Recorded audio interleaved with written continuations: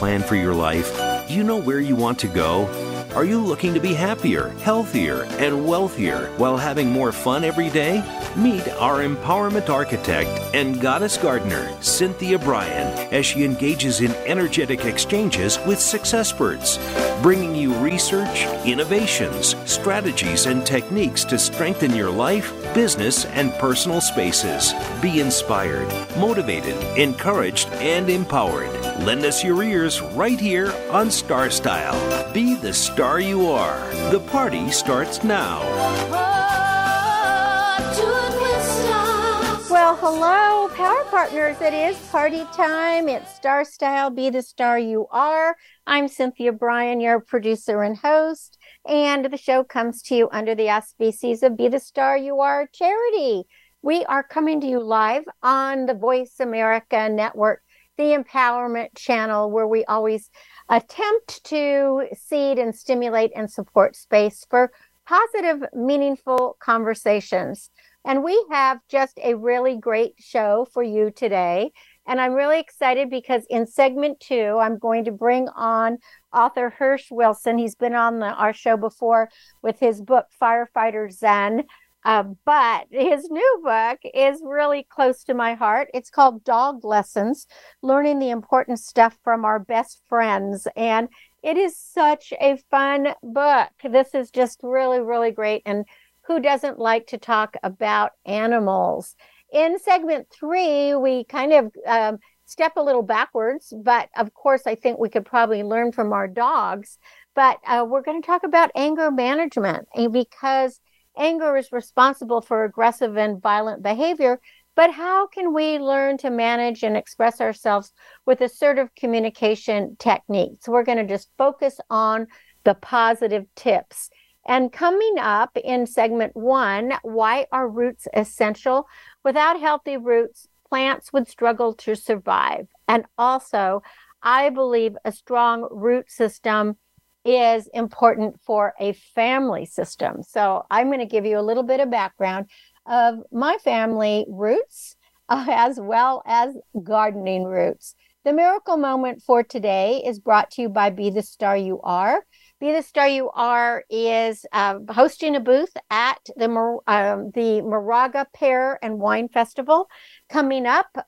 So please check it out, BeTheStarYouAre.org, and click on events.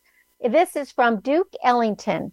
A problem is a chance for you to do your best. Now that kind of works well with the anger part too, right? Whenever we have a challenge, well, we can face it straight on and get to it. Well, Henry Ford said, the land, that is where our roots are. There is the basis of our physical life. It's in the land. Well, as a gardener, I spend copious amounts of time thinking about roots, because healthy roots are critical indicators of the overall health and survival of plants and trees. So why are roots essential? Well, I want to go into the different ways that roots really, really are valuable. First is anchorage. One of the primary functions of roots is to anchor the plant firmly in the soil so that it isn't uprooted by wind or water or other forces of nature. Absorption. Roots absorb water and nutrients that are essential for growth and development. And the extensive network of roots maximizes the plant's ability to access these resources. So roots are very important for absorption. Then storage kind of is similar with absorption. The root system stores energy in the form of starches and sugars, and then those can be utilized during periods of drought or when new growth is sprouting. And then transport. The vascular system extends from the roots to the leaves to the stems, and this facilitates movement of water and nutrients. And stabilization. Roots reduce erosion by binding the soil particles together, making the plant strong and stable. And of course, we've seen in recent weeks and months with all the floods and hurricanes and now earthquakes and all the horrible things happening, how many trees were destabilized and uprooted. And those, after they're uprooted, then there are landslides and mudslides. So it's very frightening when you don't have your trees stabilized. Microbial support. Roots contribute to improving soil structure by promoting microbial activity and organic matter decomposition. So the fungi and nitrogen-fixing bacteria in the soil enhances the nutrient uptakes, and it protects plants from pathogens. And aeration. Roots create these little tiny channels in the soil as they grow. And those channels allow oxygen to penetrate deeper into the soil. That promotes a healthier ecosystem. And then roots can also prevent soil compaction, and that aids in better water infiltration and growth. So it all works together. And then finally, drought resistant. Periods of drought are survived because of deep root systems and tap roots. So without healthy roots, all plants would struggle to survive. But with that being said about the garden, human roots are also very important. Now, last weekend, some friends invited my husband and me to a picnic and a private wine tasting at Behringer Brother Winery in St. Helena. And I responded, "Oh, it'll be so great to be back in my stomping grounds." And I'm not sure they understood what I meant by that, because even though we've been friends for years and they knew that I grew up in the vineyards, they really didn't know the story of my roots or the legacy of my family. So I'm going to just share a snippet of my heritage with you. So my paternal grandfather, Fred Abruzzini, he was the son of Italian immigrants who emigrated to America via Canada at the turn of the century. That would be the 1900s. And as a boy, he began working with my great uncle at Cribari Winery in Madrone, California. And he became the winemaker at a very young age.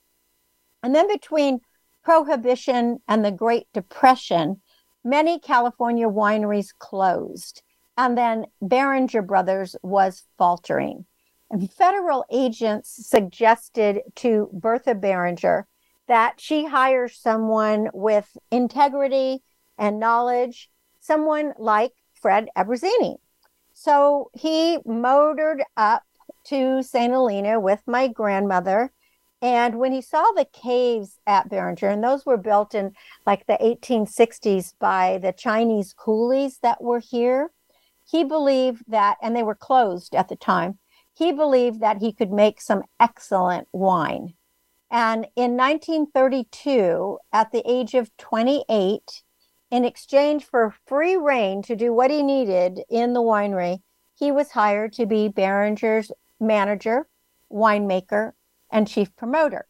And he was offered a portion of the proceeds of the profits, except for they were in bankruptcy and there were no profits. So anyway, he still took the job. He gambled that Franklin Delano Roosevelt would be elected president and in Prohibition. And he decided to start crushing more grapes, making wine and port. And other wineries were not doing that. Fortunate for him, Prohibition ended in 1933.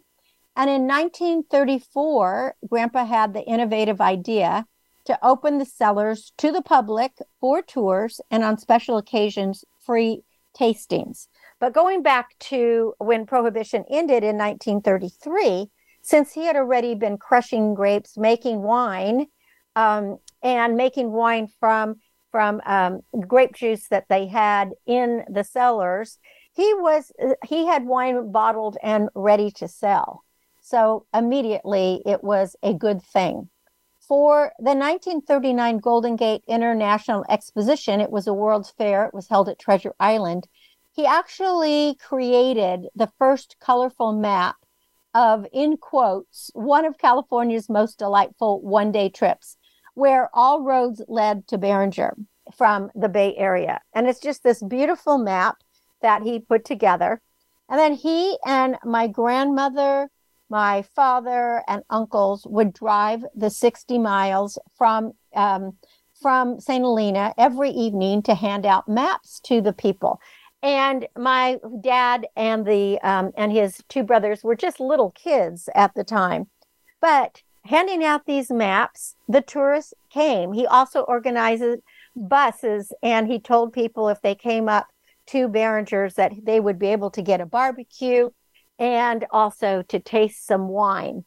So this kind of promotion really worked. Then he even went a step further, and this was actually starting in the early 30s. He sent boxes of wine as well, wrapped with boxes of beautifully put together prunes, because in those days, Napa Valley was a big prune area, to Hollywood celebrities. And he invited them to stop over and made certain that local and national newspapers reported these events. And he took photos or had photos taken of them with him in front of this huge, beautifully carved cask of Behringer Brothers. And they came. Clark Gable, Carol Lombard, Charles Lawton, Tom Mix, Ginger Rogers, Roy Rogers, Abbott and Costello, Max Baer, Rudy Valley.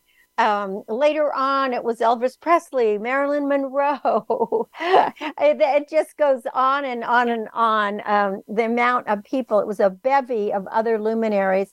They visited often, and many became great friends, and they even stayed at my grandfather's house with him. Now, Fred became a legend in California with his publicity for Napa Valley wine industry. And he literally put Napa Valley on the map, and he drew that first map. And so as children, we rode horses, we barbecued, we roamed the caves, we played at the winery. And for many years, the grapes from my family vineyards were crushed into Behringer wines. Sadly, Grandpa was killed in 1988 when a gigantic elm tree toppled on him while he mowed his lawn. And it was a tree that was protected by the state because it was an elm, a Dutch elm. And he had often beseeched the city to cut it down because he said it's going to kill somebody. Well, it killed him. So, but he would be very proud to know that the roots that he planted as the first person to offer tours and tasting to the public have grown into Napa Valley being the most beautiful and renowned wine destination, one of them in the world, that it is today. And his children, his grandchildren, and his great-grandchildren have continued his legacy. And cuttings from those first grape canes are rooted and thriving in our gardens. So yes, roots, they are the basis of our physical life. Now, I have a few September garden info for you. And these are just some things that you need to do. So make sure to deep soak the roots of your trees if they are in need during a dry spell with a soaker hose, and just let the water run. And then remove aphids on plants by mixing into a spray bottle 2 tablespoons of dishwashing liquid and just spray it on the affected plants. It's time to harvest apples, Asian pears, Bartlett pears, grapes, blackberries, tomatoes, prickly pear, and quince. You can cut and dry those big heads of hydrangeas for indoor bouquets. You can send a plant off to college with your student to keep the indoor air clean, and it will actually help with memory and concentration. The prayer plants, the peace lilies, the snake plants, they're all easy to grow, and they'll acclimate well to dorm rooms. You want to save your seeds from your favorite perennials. Make sure to continue deadheading your roses for several more flurries of blooms before January. You might want to prune a shrub or two into a creative topiary and enjoy the bright colors of impatiens in borders and beds. And most of all, relish your roots. So happy gardening, happy growing, and stay with me, because when we come back from break, Hersch Wilson will be with us, and we're going to talk about dog lessons and learning the important stuff from our best friends. We will be woofing it up. You're listening to Cynthia Brian. This is StarStyle. Be the star you are. We will be right back. Be the star you are. The star you are. Be the star you are. Follow us on Twitter for more great ideas at Voice America Empowerment. Get autographed copies of New York Times bestselling author Cynthia Brian's books at www.starstyleradio.com. Get inspired and motivated to be your best self with Be the Star You Are, 99 gifts, and Be the Star You Are for teens. Buy cases at a deep discount to give away as gifts and premiums. Visit www.starstyleradio.com or call 925-377-STAR. 925-377-STAR. 925-377-STAR. Are you seeking a dynamo speaker for your meeting, conference, or organization? Internationally recognized keynote speaker and New York Times bestselling author and lifestyle coach Cynthia Brian will bring her energetic expertise, passionate professionalism, and ebullient personality to your event. Hailed as an expert in lifestyle, women's issues, self-help, personal balance, leadership, media, gardening, and interior design topics, Cynthia Brian is a popular empowerment keynote speaker around the world, lecturing to audiences of 100 to 5,000. For rates and bookings, call 925-377-STAR, 925-377-STAR, 925-377-STAR, and visit www.cynthiabrian.com. When you want the best, book Cynthia Brian, www.cynthiabrian.com. Are you a teenager with lots to say, but no one to talk to? Let your creativity explode and your voice be heard on the radio program Express Yourself, a show by teens, for teens, and about teens. No topic is off limits as you connect with teens with attitude. Check out Express Yourself on the Voice America Kids channel and join our global community where teens talk and the world listens. www.btsya.com. You can express yourself. Follow Voice America at facebook.com/Voice America for juicy updates from your favorite radio shows and podcasts. It's power time on StarStyle. Be the star you are with your passion, purpose, and possibility producer, Cynthia Brian. Now, back to the power party. Well, I am so happy that you stayed with us here on StarStyle, Be the Star You Are, because I'm very excited to welcome back to the show Hersch Wilson. He was on our show a couple years ago for his book, Firefighter Zen, but now he's written just this wonderful, fun book that everybody who loves dogs is going to have on their bookshelf. It's called Dog Lessons, Learning the Important Stuff from Our Best Friends. Welcome, Hersch, to welcome back to StarStyle, Be the Star You Are. Thanks, Cynthia. I'm super glad to be here. Oh, I am so glad. And you can call me anything you want. I just always, like they say, call me for dinner, right? Right. But I'm bummed. Yep. Yes, but I'm bummed. Well, before we get started on the book, I just want to give you a little bit of your bio in case people are just tuning in and they didn't get to read Firefighter Zen, which I also recommend. But Hersch is an organizational consultant, a pilot, a former professional dancer, and a volunteer firefighter, which is why he wrote the book Firefighter Zen. He writes a monthly column on dogs for the Santa Fe New Mexican. He's published a lot of articles, and he does a lot of presentations for firefighters, etc. And this book is so fun. I mean, he has 2 daughters, currently 2 dogs, but boy, he's had a lot of fun dogs. And he lives in Santa Fe, New Mexico. Hersch, one thing I never caught before when you were on the show, a former professional dancer? Tell me about that really quickly. Yeah. So I went to college in 1968 and quit in 1970 to become a dancer, to become a ballet dancer. So I did that. I'm the oldest of 6, and all my sisters were dancers. So I had taken them to ballet classes, since I could drive, and I decided I wanted to try it. So I danced until I was 32, and then, like all dancers, like all athletes, you have a very short career. So it was an intense time. And I think it taught me not only just the love of dance, but it taught me discipline and focus. So I really appreciate those years. You never talked about that before, and I'm so glad you shared that. Well, because first of all, being a dancer would help you quite a bit, and being a firefighter to help you be light on your feet or chasing your dogs. Right, exactly, Right. exactly. Yes. Yeah. Okay, well, I want to get to your new book, Dog Lessons, Learning the Important Stuff from Our Best Friends. You just hit the ball out of the ballpark with this one, as far as I can tell, because people who love dogs, they do consider them part of the family. Mm-hmm. And the first thing, I mean, I grew up with so many dogs, and like you, one of the last ones is a Chihuahua, and we have a part wolf. And the funny Wow. thing is to have a part wolf, part lab, right? They're 50-50.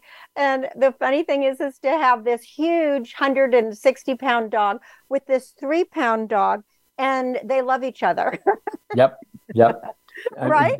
Dogs are, I mean, they're meant to be together. It's, Yes. our kind of motto has always been, it's much easier to have 2 dogs than 1.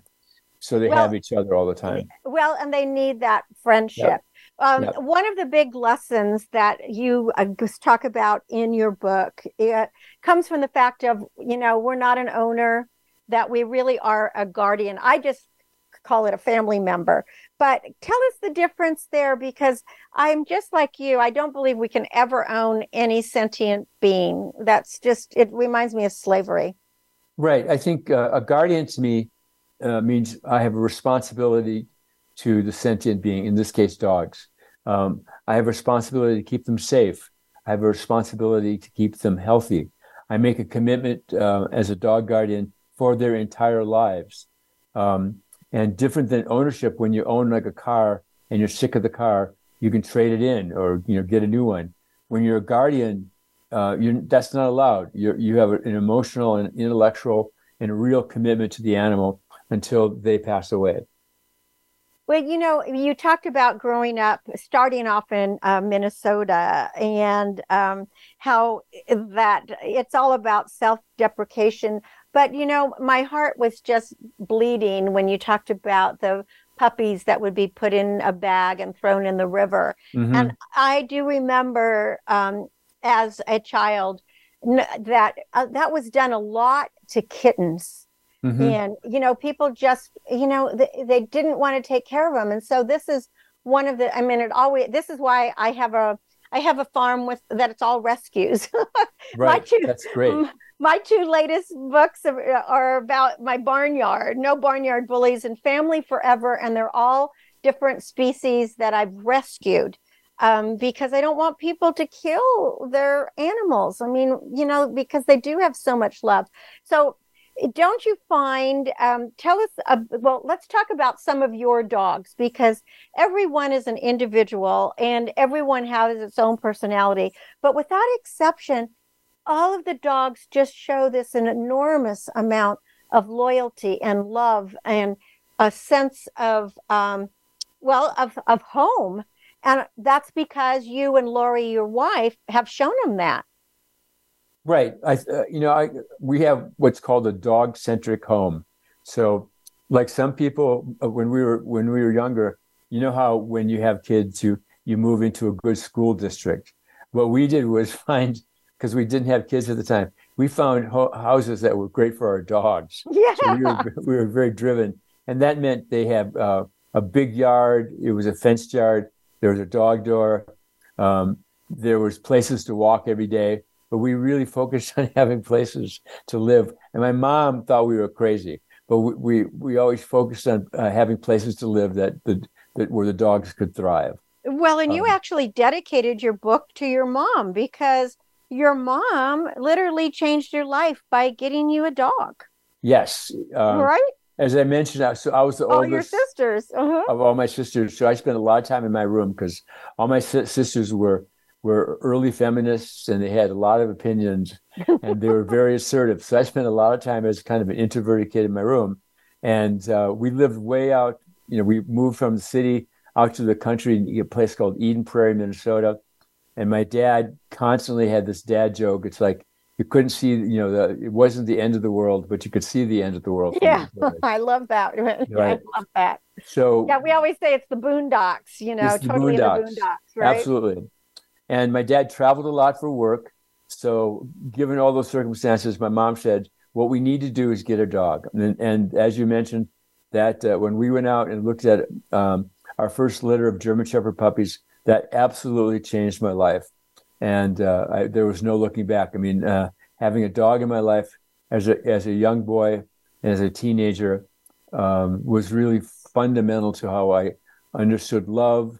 I understood the world.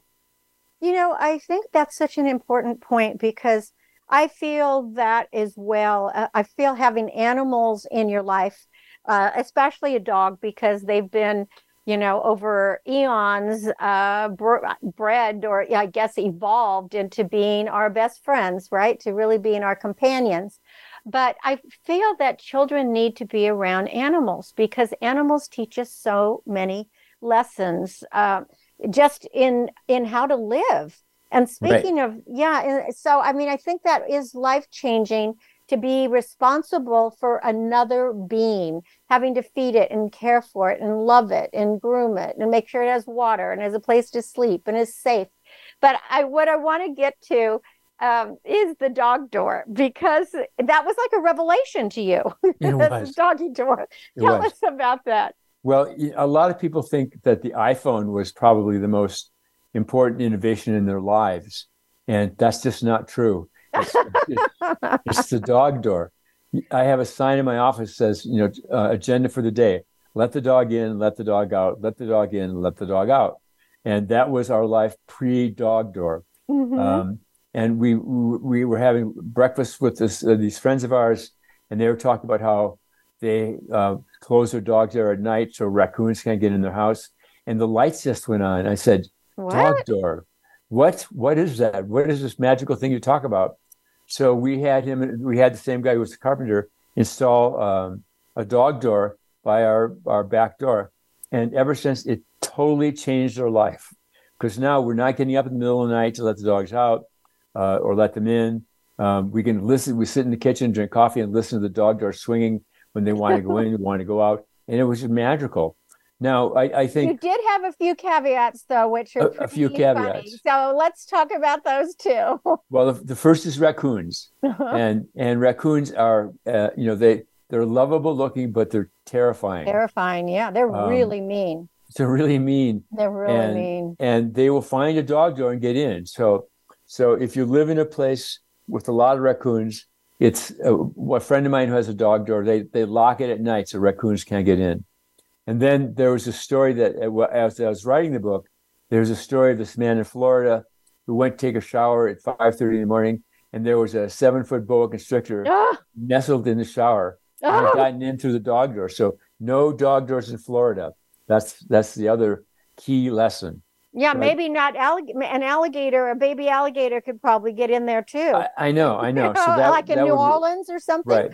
Yeah. That would ruin your day. Yeah. So I think you have to have situational awareness. But if you have the right environment, or you can close that dog door at night, it's a wonderful invention. Well, my kids, my daughter and her husband, they during the pandemic they adopted or rescued 2 German Shepherd Rottweiler puppies.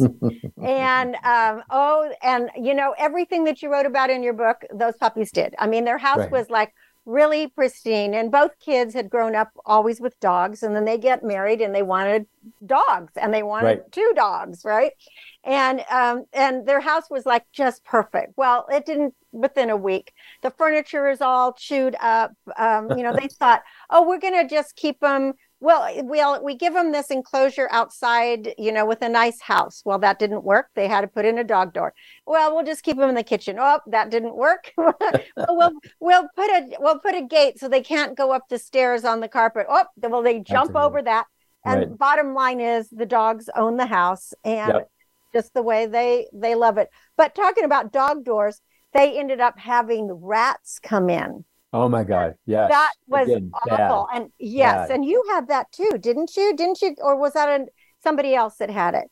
But I think that was somebody else. Yeah. Yeah. Okay. Well, anyway, that was not good. But Right. I was wondering. You also talk about the coyotes and some of your dogs, how they will howl at them.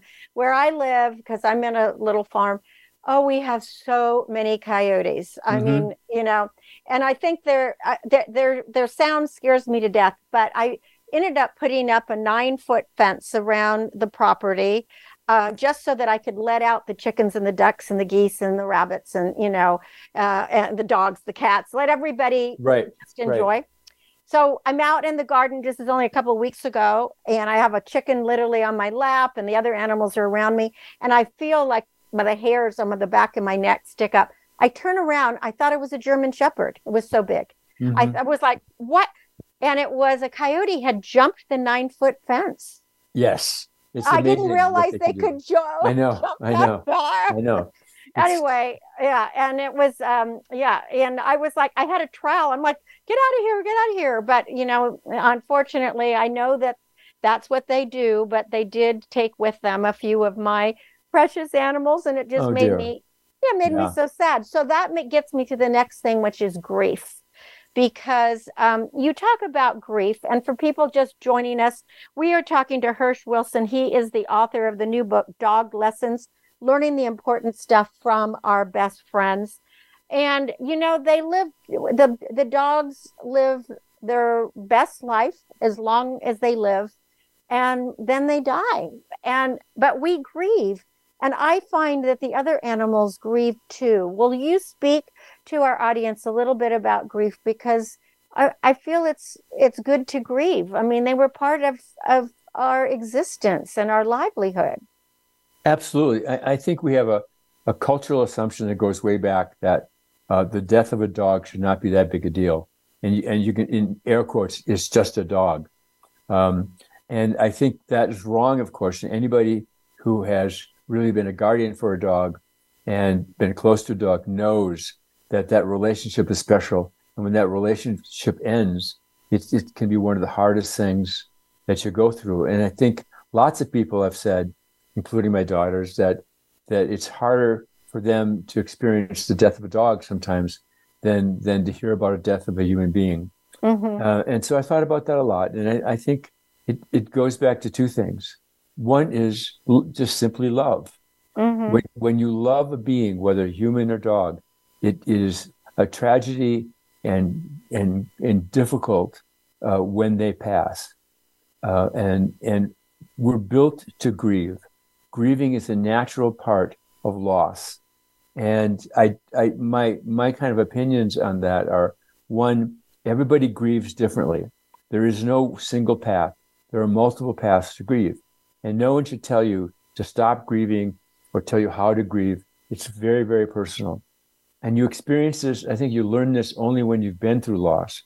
You have to go through the valley of the shadow to really understand what grief is for you. And as a firefighter, I think that's where I learned that lesson as being a firefighter, because you experience that on a regular, you experience death and suffering on a regular basis. And but I think, so much of it. So Yeah. it's so much of it. But I really appreciate what you just said about not only is it a natural part, grieving is a natural part of loss and a part of life, but everyone grieves differently. And that to me is the most important lesson. And I find that animals grieve, and we have to give them that support as well, because when you have 2 dogs or more dogs, we always had lots more dogs being on the farm. But when one dog would die, the other dogs went into a melancholy. And it was, it was definitely real. It wasn't something, sometimes they would lay on the grave and just howl. Yep. So, I mean, animals they feel. Absolutely. And I think another preconception that we need to let go of is that animals don't suffer and animals don't feel pain. Of course they do. Oh my gosh. And not only is there a lot of science to back that now, but anybody who is close to an animal knows that animals feel different emotions. And I think coming to grips with the fact that animals have emotions, that they're sentient beings, it's really kind of a sea change in how we view the world. And I think one of the important messages from the book is that this is as important a sea change as Galileo telling us that the Earth, the sun didn't revolve around the Earth, but we orbited the sun, and Darwin and evolution, understanding that we live in a sentient world and that animals feel pain, suffer, and feel joy is a significant change in how we view the world. And, anybody who has a dog will know that. I mean, I know I would come home from work and I could smell badly. I could be in a terrible mood. I could have had the worst day. And those dogs are there, wagging their tail, wiggling, barking, so excited to see you, like I was the greatest person, that ever lived. And immediately it just takes you right out of your sadness, right? Right. It's great for your self-esteem too. Yes. They just, they don't care if your hair is combed or if your breath is bad or, right. Or what clothes you're wearing. They're not judging in any way. And that's something that I love. I always love, you probably know this quote by Groucho Marx, but it's one of my favorite. Outside of a dog, a book is a man's best friend. Inside of a dog, it's too dark to read. Very good. Very Groucho. Yeah. Yeah, that's very Groucho. Well, the other thing I want to go to is breeds. This is something else that you talk about. I'm just really huge on rescuing animals. Mm-hmm. So whenever I have never owned a pure breed or purebred anything. It's like whatever. Usually they just find me. We always say that we have a sign that only the animals can see outside our house that probably says sucker, right. But they just seem to show up. They seem to show up and know that they've got a home here.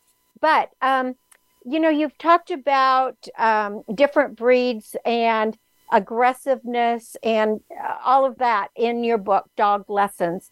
And I think that would be something to explain too, because, for example, pit bulls get a really, really bad rap. And yes, there are some really mean dogs, but usually it has to do with what the guardian, who wasn't a guardian, who was probably more like a slave trader, did to them when they were either younger or throughout their life.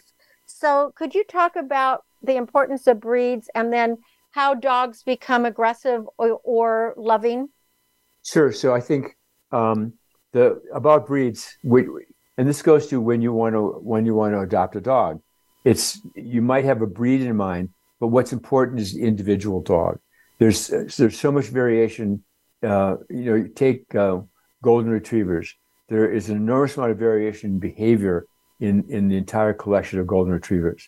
So it's not just about saying I want a golden retriever, but it's really getting to understand and get to know the individual dog. I think that's the message. There are how dogs look is very driven by genetics, but how dogs behave is a little more complicated, and it goes to how they were raised and what their early environment was and how their later environment was. So it's always important to get to know the individual dog.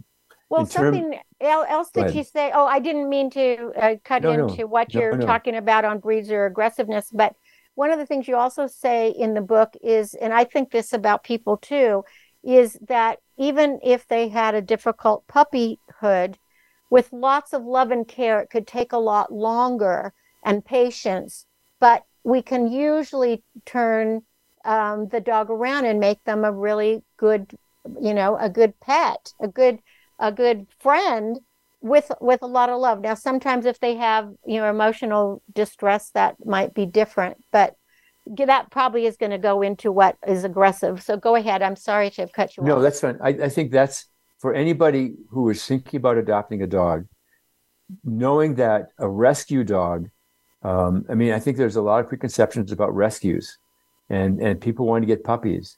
But I think two things. I think there's such a great need to rescue dogs that are living in shelters.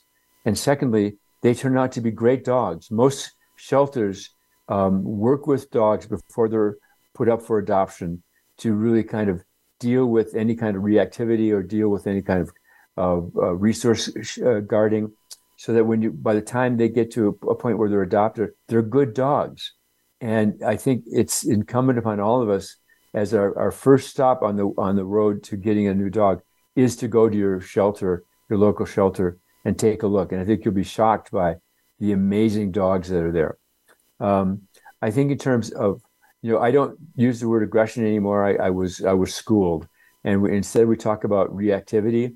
That some dogs are more reactive than others, and that comes from human beings. Human beings are responsible for how reactive a dog is. I talk a lot about in the book that punishment is not an effective way to train a dog. That positive reinforcement and distraction are the ways to train a dog. Well, isn't that the way that we should train humans? I mean, when Absolutely. I coach people, I come from an acting background too, but the thing I hated is when they wanted to tear you down and bring you down to nothing to build you back up. I mean, why not start from the fact that you already are a star, already great? Let's just polish you up. I think when you do positive reinforcement and give people that sense that they are great and give the dogs that sense, they respond. So I'm the same with you. I don't agree with punishment at all. And unfortunately, so many people do that. Even with my horses, I hated that word that you're going to break them. I never wanted to break. I never wanted to break anything. I just wanted them to be horses. Right, exactly. And that's the same with our dogs. I just want our dogs to be dogs. Right. I want them to have a great life. And I think most importantly, I don't want them to be afraid of me. Right. And I think that I tell the story in the book when I was 10 and we had a German Shepherd named Shawnee, that I was the one selected to take her to puppy training.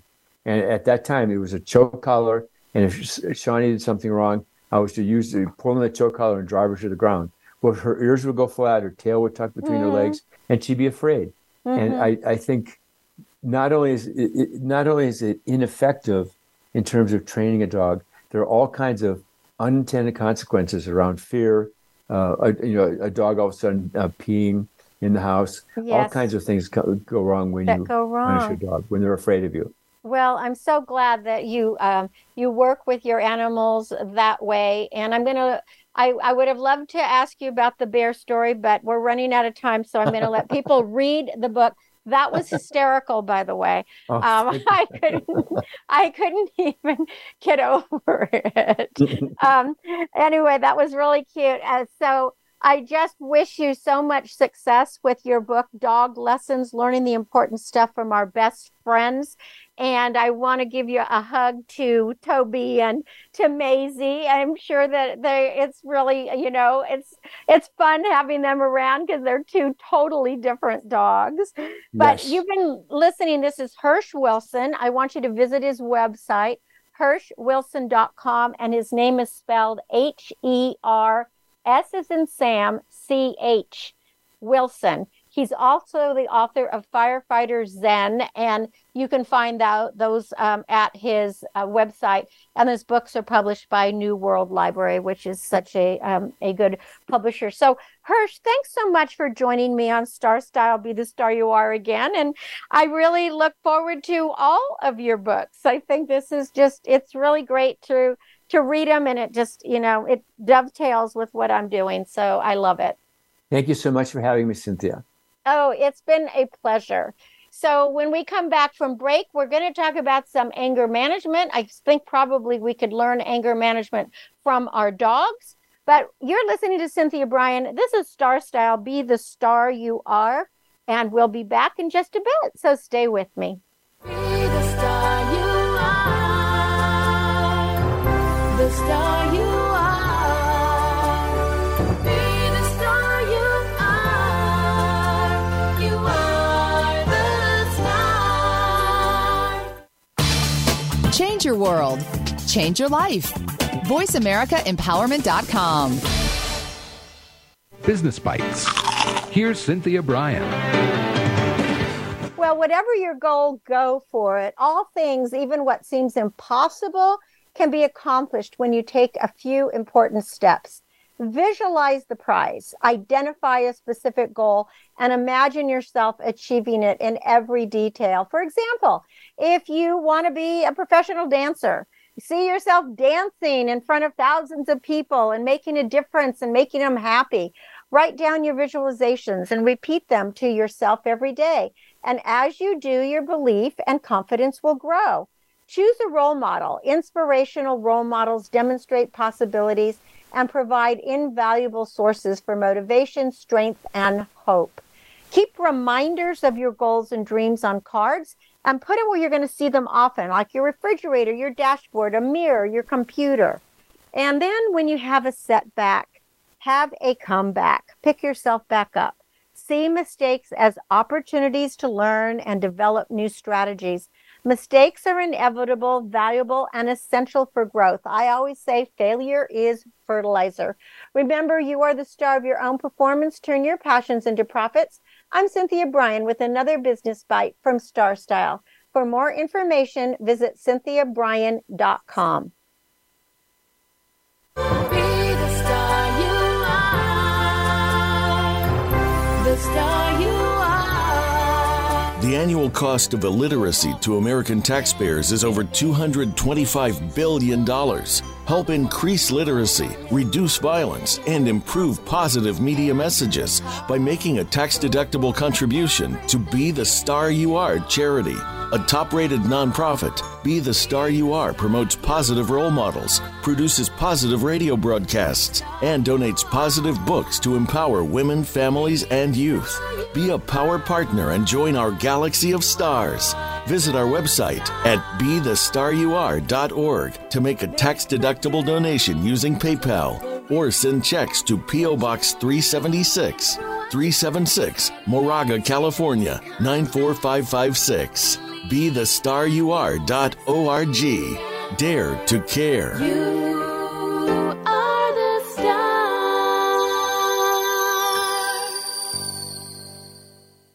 Follow us on Twitter for more great ideas at Voice America Empowerment.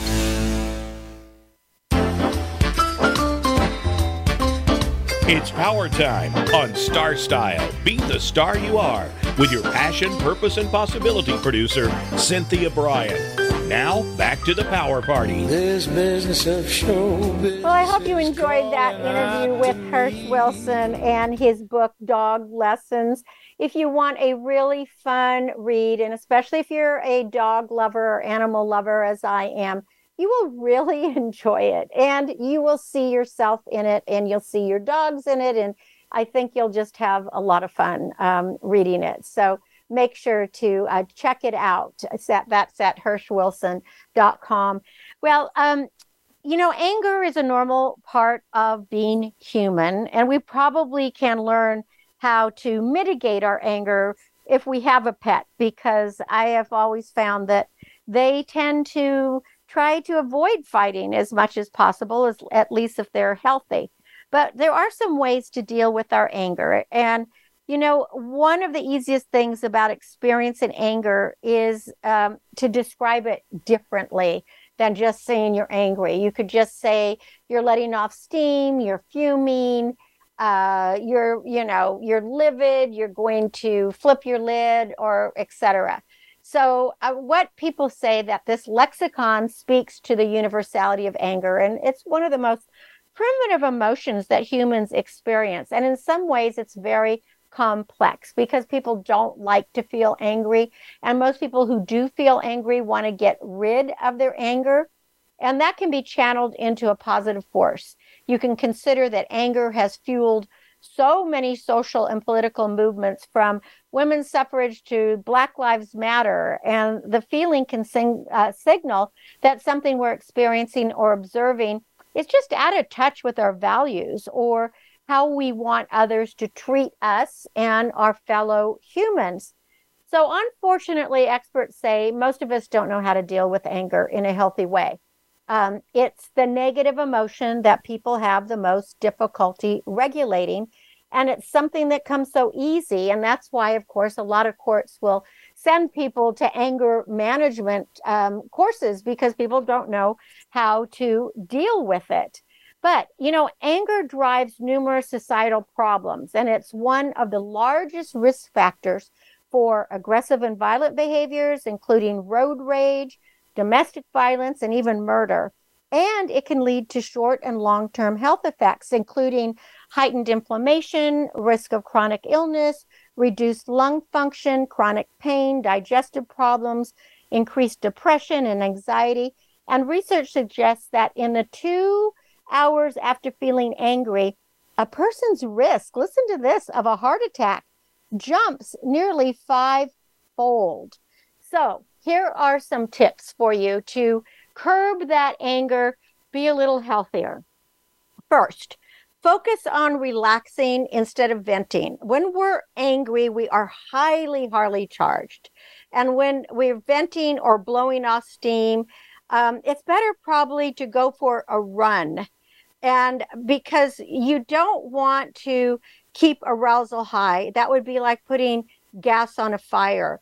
But instead, probably the best thing you could do to reduce that level is to practice some deep breathing.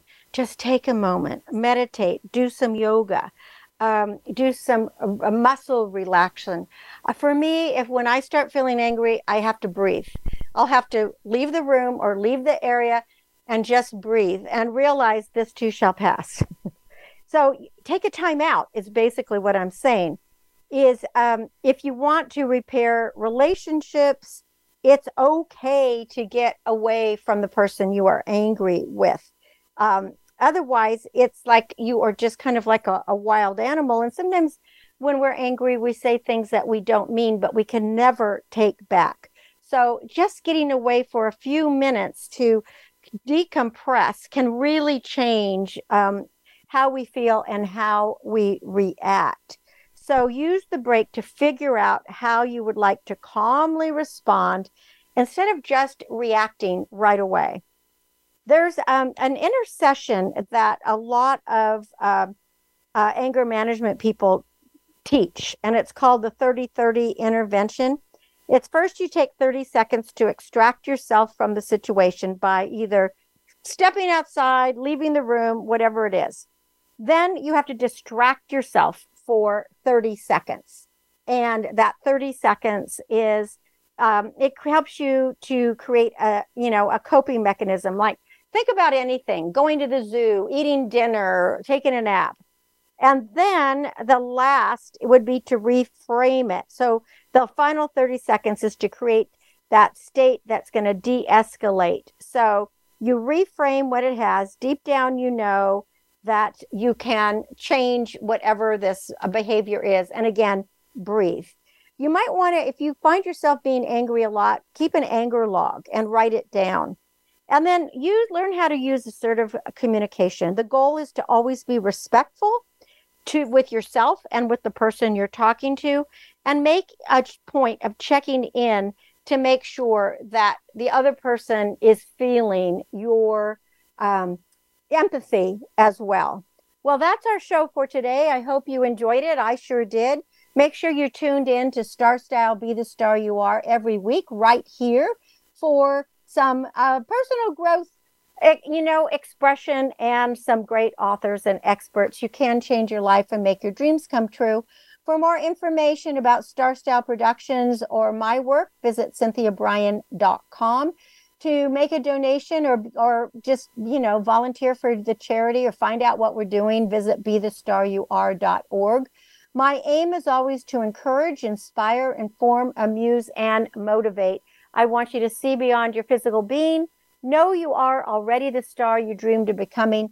Cherish the past, dream of the future, and celebrate this moment.